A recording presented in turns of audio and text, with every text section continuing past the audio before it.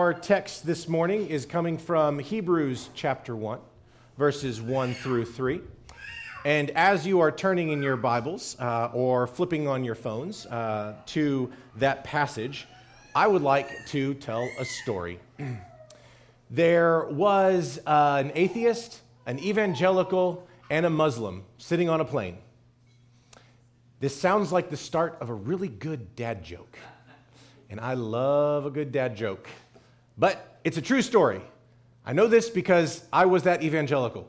So I served as a missionary in West Africa for 2 years. And at the start of my missionary journey, I flew from Charlotte to Paris, France, and then down to Senegal, West Africa.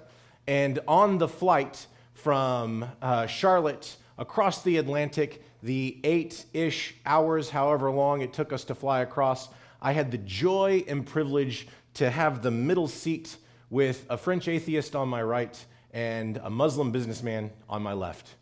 There were a lot of interesting conversations on that flight. As is common when you are traveling on such long journeys, hey, where are you going? What are you doing? And you have all of those wonderful things. And so at some point in there, I said, I'm a missionary. I'm going down to Senegal, West Africa. So Paris is not my final stop. Well, the atheist, she proceeded to tell me how missionaries were terrible people and how they change cultures and they ruin cultures, and they went on about that. And then somewhere in there, she made the comment that, and God doesn't exist and everything else. And then it was really cool because the evangelical and the Muslim teamed up against the atheist. There is a God. And so, and when I say teamed up, it was he made his arguments, I made my arguments, and then she made her counter arguments. And so we went back and forth for a while. And then at some point, the conversation flipped. And then it was the atheist and the Muslim against the 23-year-old evangelical about the person of Jesus Christ and who he is. And at the age of 23, just graduated college, I was grossly unprepared to handle that conversation. So it was really interesting. I wish I could remember exactly how it went. But if I could go back today and sit on that plane between both of them again, I would love to do that. I am more grounded now in the person and work of Jesus Christ than I was then. And our text this morning, we're looking at the first 3 verses of Hebrews. And this is so rich about who Jesus is. I would love to sit back on that plane and just kind of talk through all of this with them, because this answers all sides of that conversation that we had.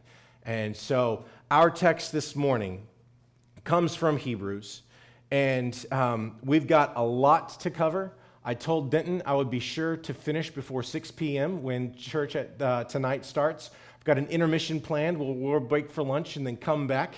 But we will get started. The author of Hebrews, and I'm going to say the author of Hebrews because there is, some people say Paul, some people say others, so it's not ultimately known. So I'm just going to say the author of Hebrews. So if you wonder, why is he not saying Paul? It's because we don't really know who wrote this. You can read up on all the arguments later. But Hebrews chapter 1, verse 1, the author writes, "Long ago, at many times and in many ways, God spoke to our fathers by the prophets. But in these last days, he has spoken to us by his Son, whom he appointed the heir of all things, through whom also he created the world. He is the radiance of the glory of God and the exact imprint of his nature. He upholds the universe by the word of his power. After making purification for sins, he sat down at the right hand of the Majesty on high." And this is the word of the Lord. Let's pray. God, we are here this morning in your presence because of your Son. I pray that you would speak through me and that your Son would be magnified and glorified. God, that you would give us a deeper understanding, a deeper love, and a deeper worship of what you have done and who your Son is. God, meet with us now and be glorified this morning. In Jesus' name, amen. Long ago, God spoke. That should get us to stop right here. God spoke. That is an amazing statement. God actually speaks. God did not create the world, set everything in motion, and then walk away and have nothing to do with it anymore. But God created the world and spoke. He talked to his creation. He interacted with his creation. And that right there should cause us to worship God. That God did not abandon his creation, but spoke. And we have our Bibles, which is the Word of God. God speaks, and that is profound, and that is truly awesome. And what's even more amazing is that God didn't just speak once, he didn't just speak twice, but at many times God spoke. All throughout human history, God spoke. From the dawn of time, he spoke to Adam and Eve. He spoke to Cain, even the bad guy Cain who killed his brother. God spoke to him. God spoke to Noah, to Abraham, Isaac, and Jacob. God spoke. And God spoke in many ways. God audibly spoke to Abraham, Isaac, and Jacob. And depending on how you interpret the text, God may very well have appeared to Abraham and Jacob, depending on which way you lean as you handle those texts. But God also spoke through visions. He gave visions to Joseph. And all of this is just in Genesis. If we keep going throughout the Old Testament over and over and over again, God speaks. At many times and in many ways, God speaks. Read the Old Testament and you will see God interacting again and again and again. And we could stop here and just worship this morning with that, because that is a profound, amazing truth that our God speaks. Now, the author is a Jew, the author of Hebrews, and he is writing to Jews, hence we call it Hebrews. And so he says, God spoke to our fathers. And that is another amazing statement. He is writing to his readers, and they are the children of the ones who received the audible commands, the visual commands, the promises. God spoke to our fathers. That is an amazing statement, that they can trace their history back to the people that God spoke to. God chose a people to be his people. God chose a people to receive his blessings. God chose his people to be set apart from the rest of the world. And the author is writing to these people saying, God spoke to our fathers. And that is astounding to be able to make that claim. No other people can make that claim. God didn't speak to the Native Americans here in the Americas or the New World at the time that he's speaking to the Jews. God didn't speak to those in Asia at the same time that he is speaking to the Jews. So the fact that he can point to their history, their lineage, and say, God spoke to our fathers, that should catch everyone's attention. And then we notice, and this may be a little subtle, but God spoke to our fathers by the prophets.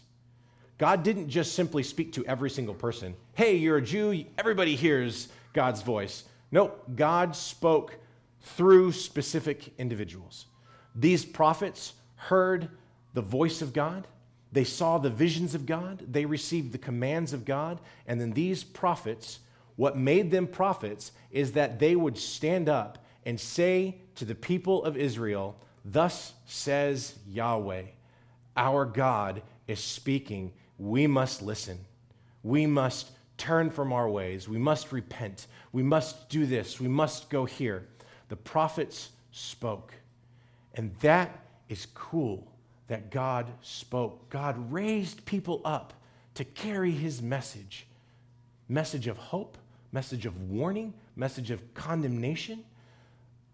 But God spoke. And so as the author is moving through this, he's letting his readers know God spoke to our fathers by the prophets. And then he has the most amazing word, but. And this is huge.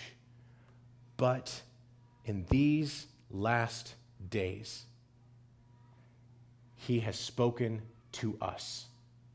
So not long ago, but now, in these last days, he has spoken to us. So it's not that God spoke, it's that God speaks. And he spoke to us in these last days, not by a prophet, not by some man that God raised up, not by a judge that God raised up to deliver us, but God spoke to us by his Son. Think about that. God sent his Son into the world to speak to his people. That is amazing. This world, as we sung about, and as we went through our liturgies this morning, reading the scriptures, reading together, we see this world is hostile to God.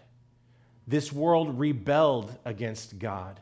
In the Garden of Eden, mankind said, our forefathers, Adam, Eve, they said, we don't want God's wisdom. We want our own. We don't want God to rule over us. We want to rule over ourselves. And so all of mankind has been rebelling against God, rejecting God, spitting on him, cursing him, mocking him. And God sends his Son into this rebellious world. Who does that? What king sends his Son into hostile territory to talk peace, to bring peace?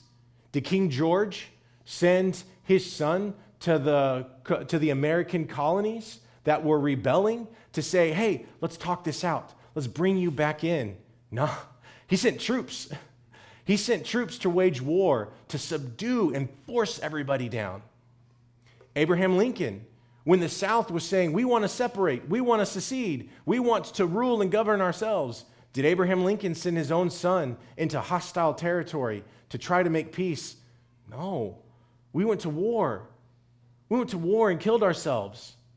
But God sent his Son into a hostile world that hated him and wanted nothing to do with him.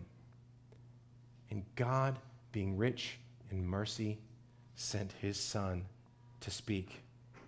Now, the question we ask is, who is this Son? Who is he? Well, the author tells us, his Son, whom he appointed the heir of all things. This wasn't just any son of God. This was his heir.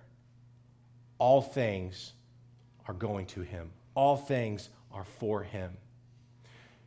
In ancient times when we had kings and kingdoms, you have the first in line for the throne is the heir of all things. They get all the power, they get all the land, they get all the possessions. And then you have subsequent all the way on down to 20th in line to the throne.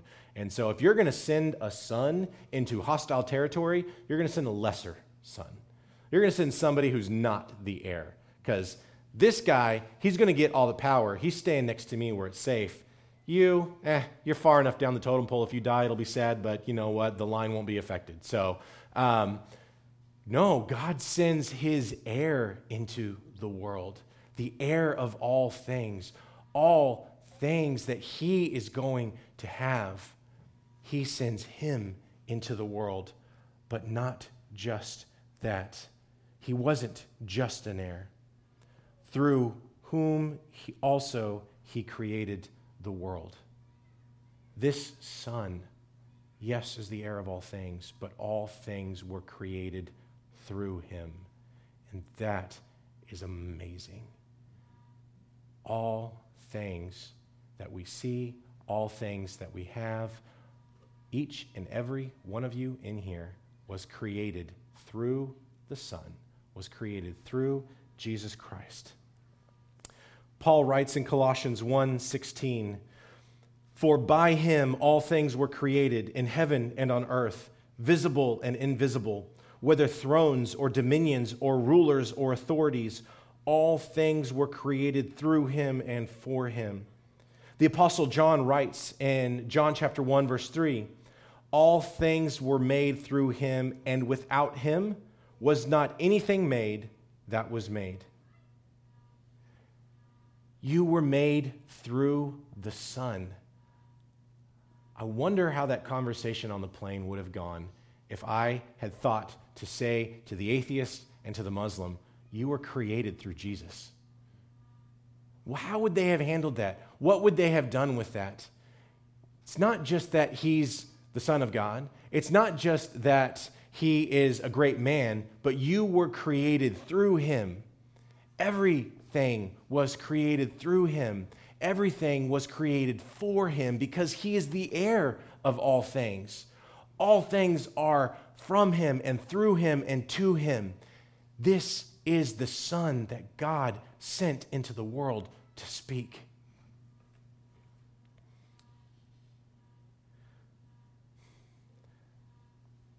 More and more, it is becoming very obvious and evident that our world is going through an identity crisis.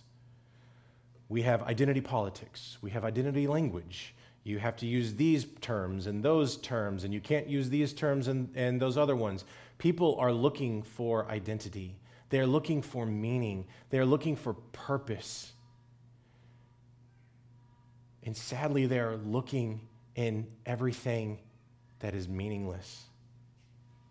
The preacher, Solomon, wrote in Ecclesiastes, "Vanity of vanities, all is vanity."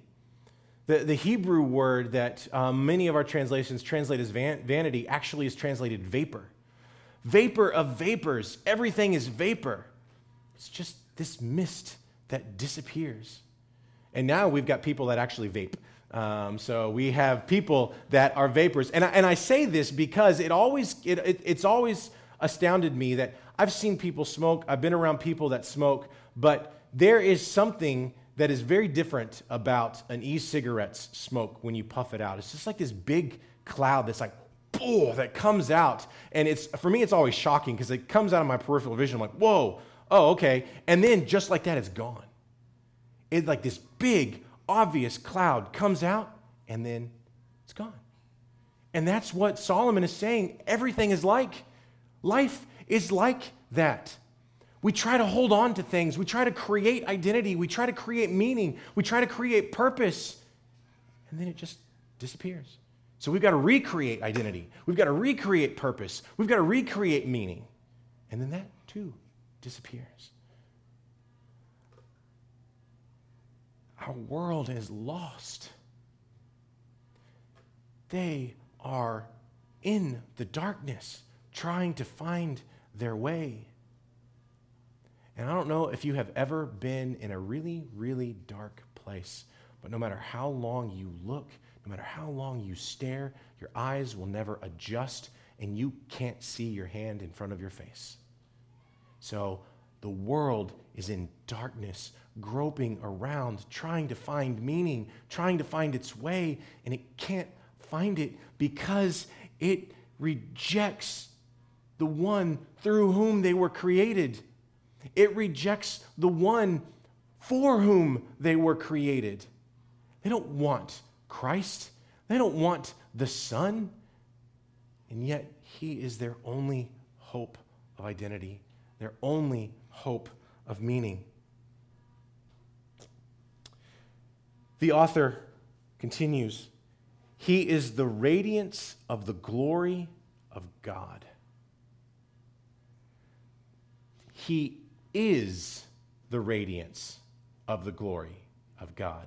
He's not like the radiance of the glory of God. He's not reflecting the radiance. He's not mirroring the radiance. He is the radiance of the glory of God. If you have ever been outside on a dark night when the moon is full, the moonlight shines down so much that you don't need a flashlight to walk around.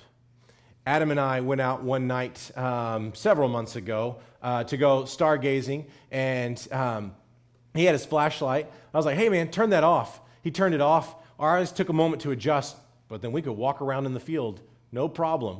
We could see just as well, maybe not just as well, but we could see pretty well, almost like it was daylight out there. But that moon has no light of its own. That moon is reflecting the light of the sun. That moon is just a reflector.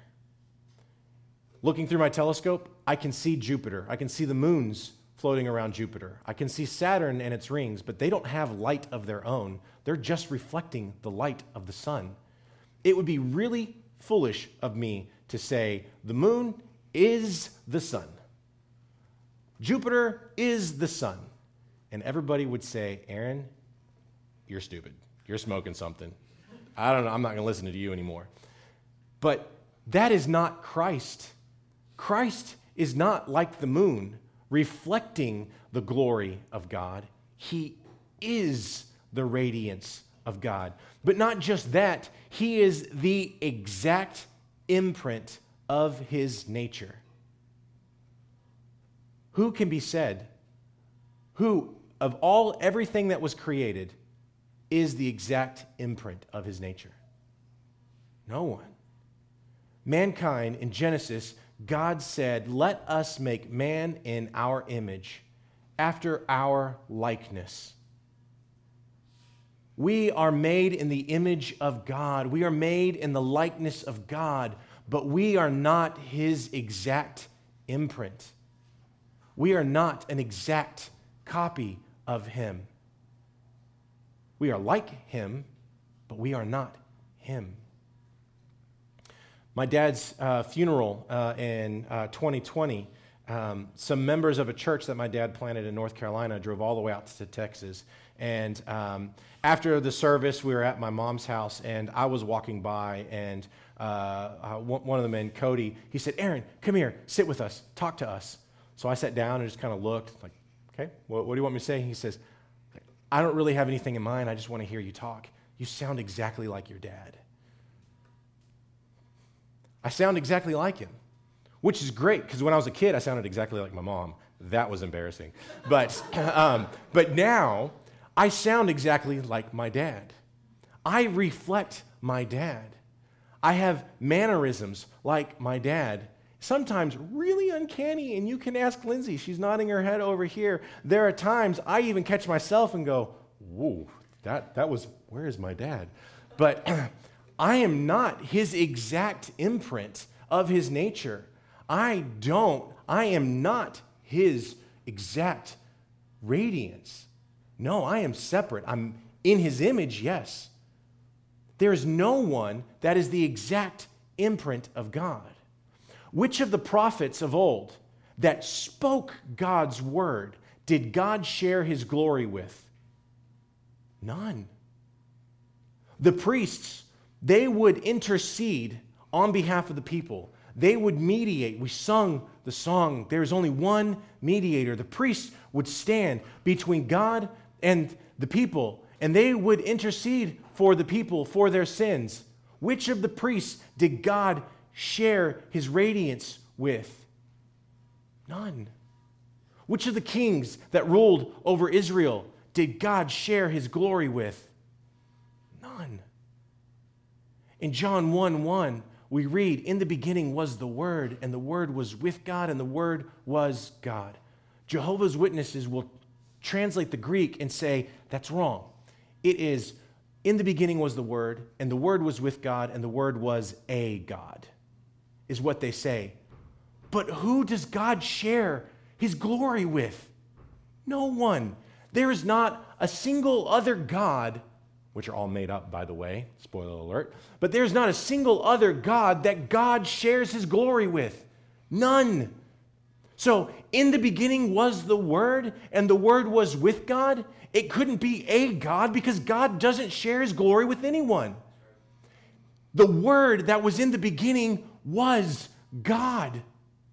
Here we see the Son is the radiance of the glory of God, the exact imprint of his nature. And as hard as it is to believe, the Son is God. And that is what we see on display here in just a simple little phrase. This is the Son, the heir of all things, through whom all things were made, and is the radiance of God's glory, is the exact imprint of God's nature, is God himself. And he stepped out of heaven. But not just that, he upholds the universe by the word of his power, the word that was in the beginning, through whom all things were made, for whom all things were made, upholds everything today. You exist today because you were made through the Son. You exist right now in this moment because the Son upholds you by the word of his power. And what a power it is. Colossians 1:17, Paul continues on in the very next verse. And he is before all things, and in him all things hold together. John 18, Jesus is in the garden, and Judas Iscariot is bringing the mob to arrest Jesus, and they come up, and in verse 4 we read, Then Jesus, knowing all that would happen to him, came forward and said to them, Whom do you seek? They answered him, Jesus of Nazareth. Jesus said to them, I am he. Judas, who betrayed him, was standing with them. When Jesus said to them, I am he, they drew back and fell to the ground. Jesus said, I am. I am God. I am him. And just with that one statement, they couldn't even stand in his presence. The Son has all power and all authority to the point where in that moment, he could have put an end to everything. He could have stopped it all in its tracks right then and there. He could have said, nope, I am not going to let you torture me. I am not going to suffer at your hands. I am going to shut you down and we're going to move on. But he didn't. He didn't. So what did the Son do? Well, the author writes, after making purification for sins, he sat down at the right hand of the Majesty on high. He didn't save himself. He made purification for sins. We have spent the last many weeks talking about the death of Jesus Christ, the burial of Jesus Christ, the resurrection of Jesus Christ. You got 2 different sermons on that one. And I will let you go back and listen to those. So they go into a lot more depth than we have time to go into here, but I will sum it up in this way. We have rebelled against God. We were made in his image. We were made for his glory. We were made to live in a relationship with God, and we rebelled against him. We are his enemies. And God, being rich in mercy, sent his Son, his only Son, the heir of all things, through whom all things were made, for whom all things were made. We were made for him, and we hate him, and yet he still sent his Son. And his Son lived the life that we could never live. His Son lived a life without rebelling against God, without rejecting God. His Son took on flesh, became a man, was fully man, yet without sin, without rebellion, without disobedience. The Son accomplished what we could never accomplish. And then he died the death that we could never die. He went to the cross, suffered for us. Scripture says God made him who knew no sin to be sin for us. Christ took our punishment. We read in Romans, the wrath of God is revealed from heaven against all ungodliness and all unrighteousness. God's wrath is being poured out onto this world, and the Son came and stepped in front of that. If you're standing at the base of the Hoover Dam, and the Hoover Dam breaks apart, and you have this massive ton of water careening down on you, what hope do you have of living? None. It will crush you. The wrath of God is far worse than that, is far greater than that, and the Son drank that for us. The Son took that for us. But then, after he made purification for sins, he sat down at the right hand of God. Death couldn't hold him. Death couldn't keep him. Death couldn't contain him. The Son conquered death. He wiped sin away. He made purification for sin. He died, and then he rose again, and then he sat down at the right hand of the Majesty on high. It is finished. It is done. It is accomplished. The Son lived the life that we could never live, died the death that we could never live, and then reigns on high, seated at the right hand of the Majesty on high. All things are his now, and he has the power over life and death. And so in him, we have newness of life. He has all authority. So where do we go from here? If you are here and you can say that I believe in the Son of God, if you are here and you say, I believe that he came, that he lived, that he died for my sins, if you believe that, praise God. What do you do with that now? So often we read through theology as rich as this and as beautiful as this, and then we say, that's great, and then we move on with our lives. So what do we do with that now? For starters, this should cause us to worship God. I was talking to Robert earlier this week, and he reminded me, proper theology leads to proper doxology. So having the right view of God leads us to worshiping God in a right way. And honestly, I kind of wish we could have flipped everything around this morning. We could have preached through this first and then gone through the liturgy and all the songs that we sang. How about you do that again, Robert? We'll just come back up and just do it all over again.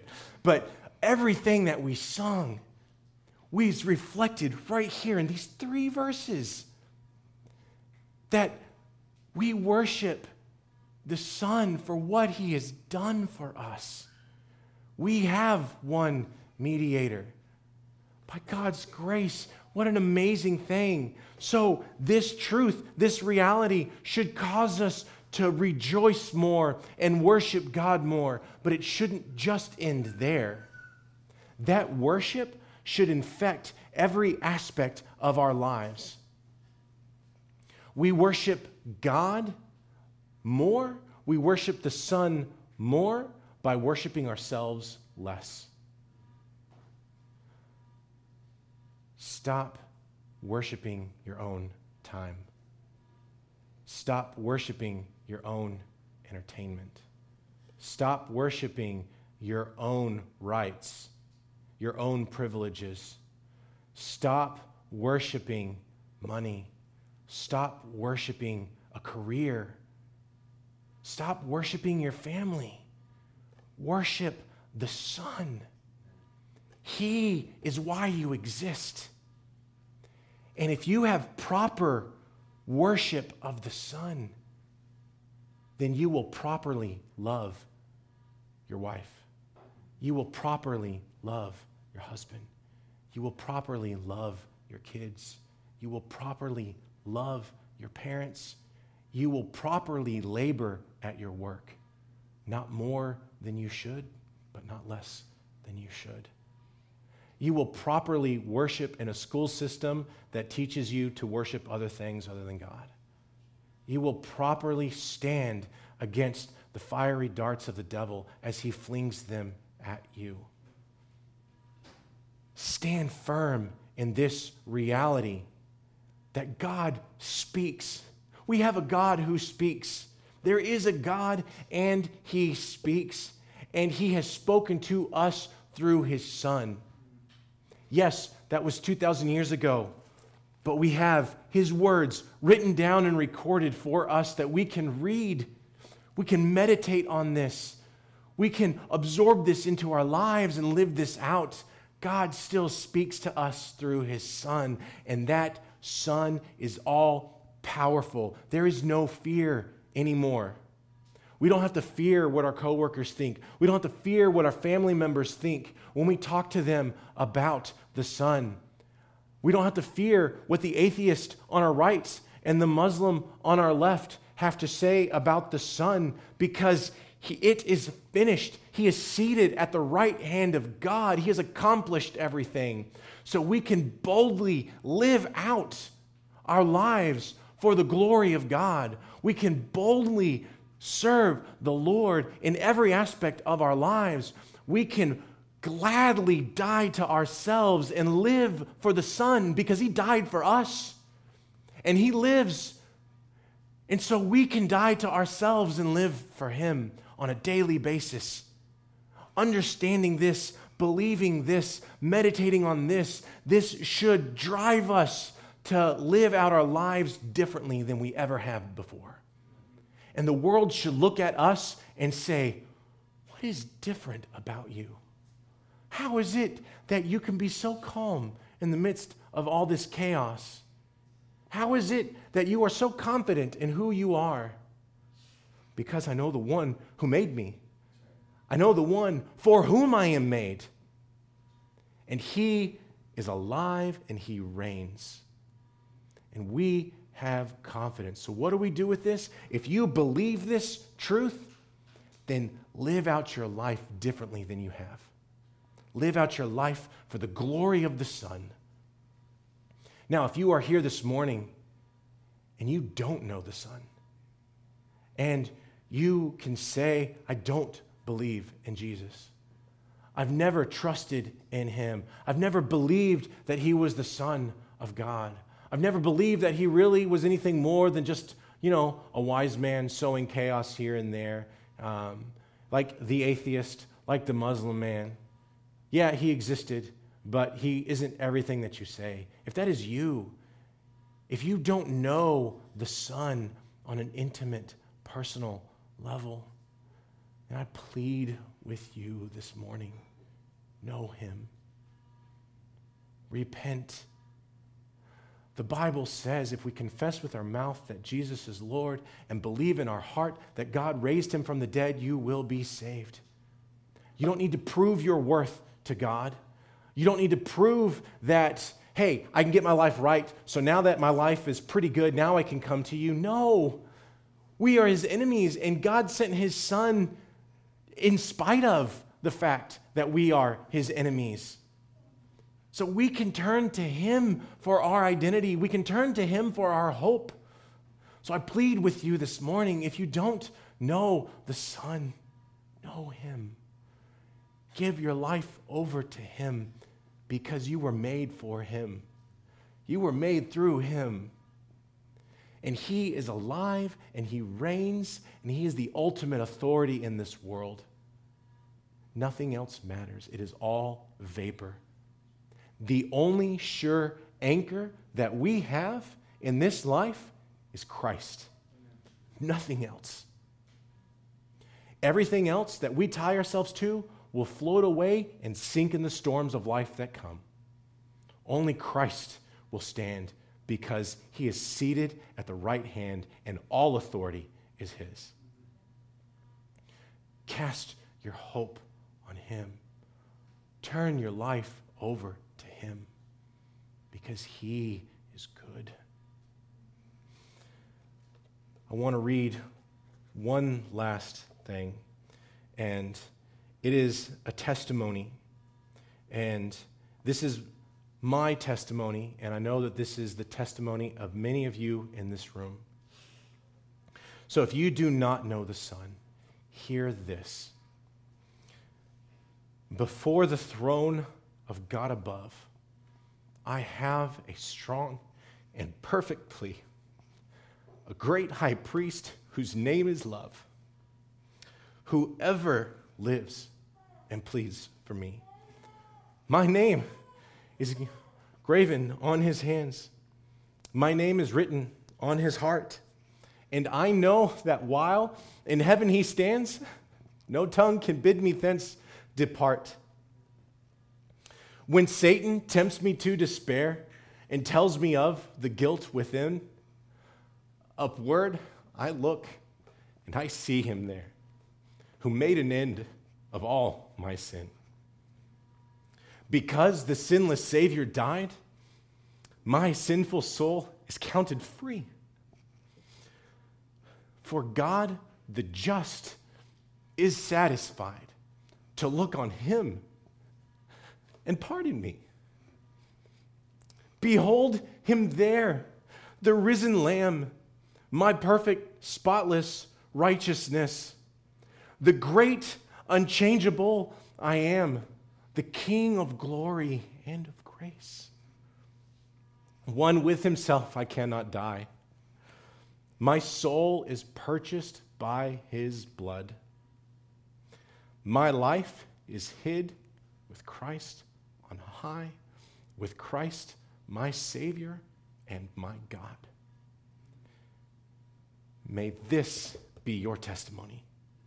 Do not leave here this morning without this being your testimony, without being able to sing this truly and mean it. Let's pray.